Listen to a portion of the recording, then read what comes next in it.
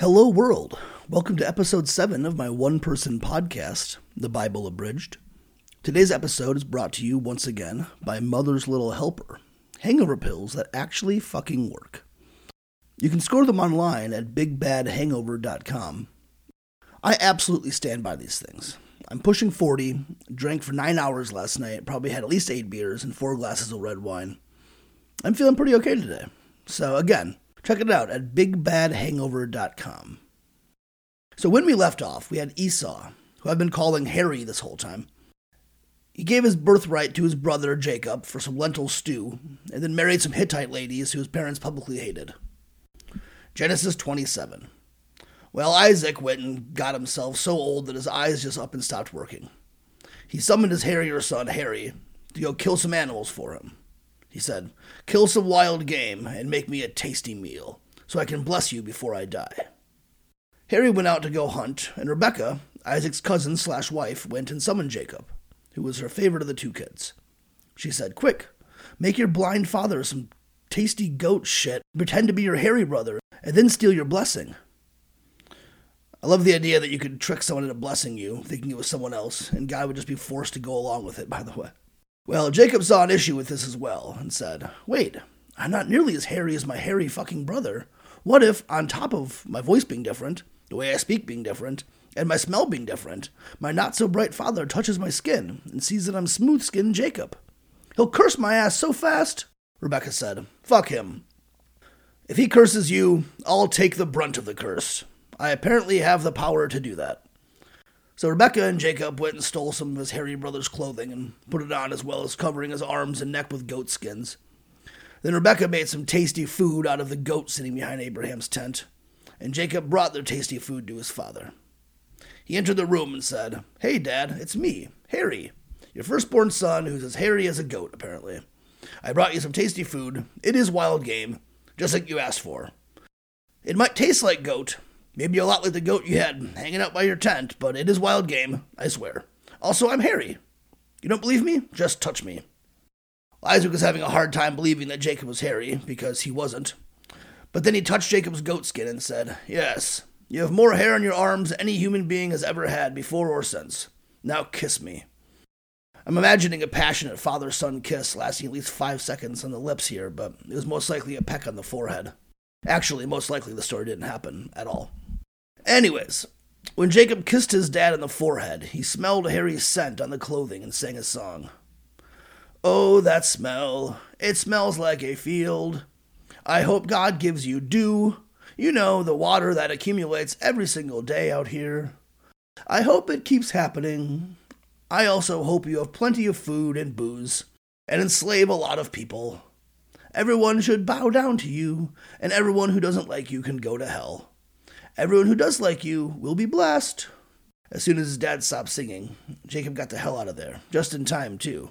Harry came back from hunting and brought in some tasty meat he'd made. Isaac asked him, "Who are you?" Harry responded, "It's me, your impossibly hairy son, Harry." Well, Isaac started to shake in rage.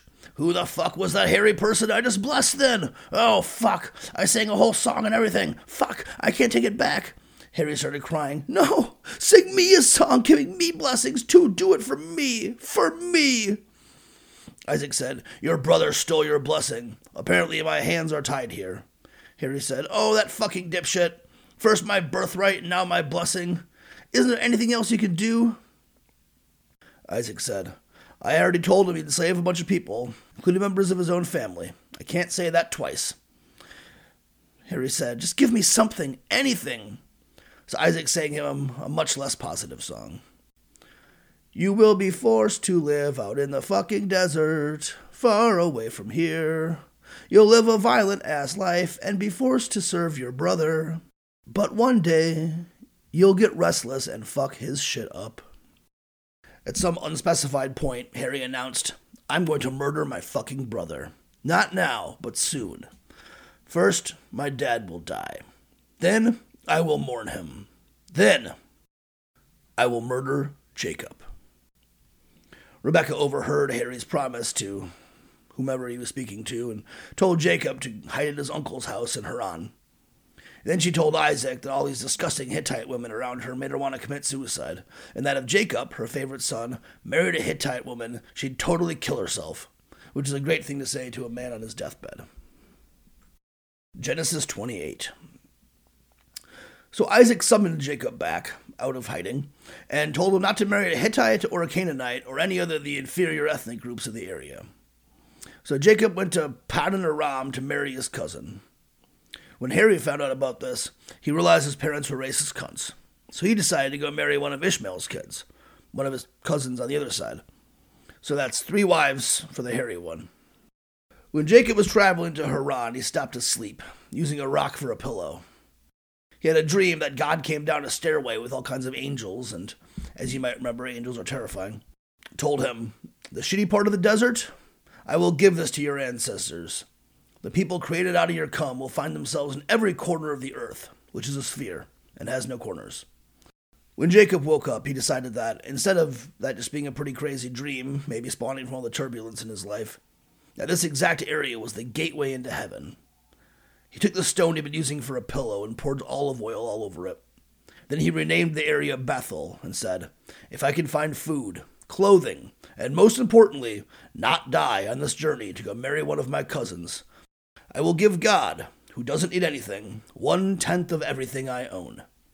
Also, this tiny rock I rested my head on is going to be replaced by a place of worship. Not now, but at some point." Genesis 29. Well, Jacob kept on traveling and came across some shepherds giving their sheep water. Jacob asked them where they were from. They said Haran. He asked if they knew Laban, his uncle. They said they did. Then, in an incredible coincidence, Rachel, Laban's daughter and Jacob's cousin, showed up with her sheep. After a bunch of discussion about the process of giving water to sheep that I don't feel needs to be included here, Jacob and Rachel kissed. Jacob told Rachel that they were related. This was extra exciting for her, so she ran and told her father. Her father, Uncle Laban, was so happy that he came and kissed Jacob, presumably directly on the mouth.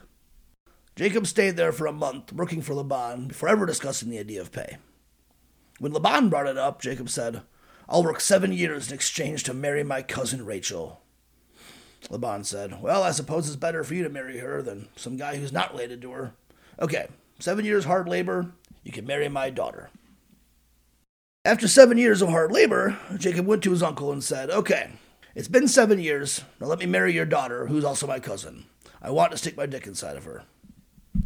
They had a big feast and music and dancing or whatever the hell they did back then for weddings. And Laban sent his older and uglier daughter, Leah, to Jacob, who was either so drunk he couldn't tell the difference or just stupid. Him and Leah fucked, and he didn't notice until he woke up the next morning, next to her. He was livid.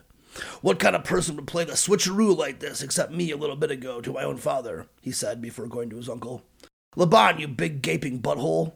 Why the hell did you make me marry and fuck my ugly cousin? I wanted to marry and fuck my sexy cousin." Laban said, "Well, around here, we marry the older daughter off first. I'm not sorry that you just spent 7 years of your life working for no pay, but I'll tell you what. Fuck my ugly daughter for a week.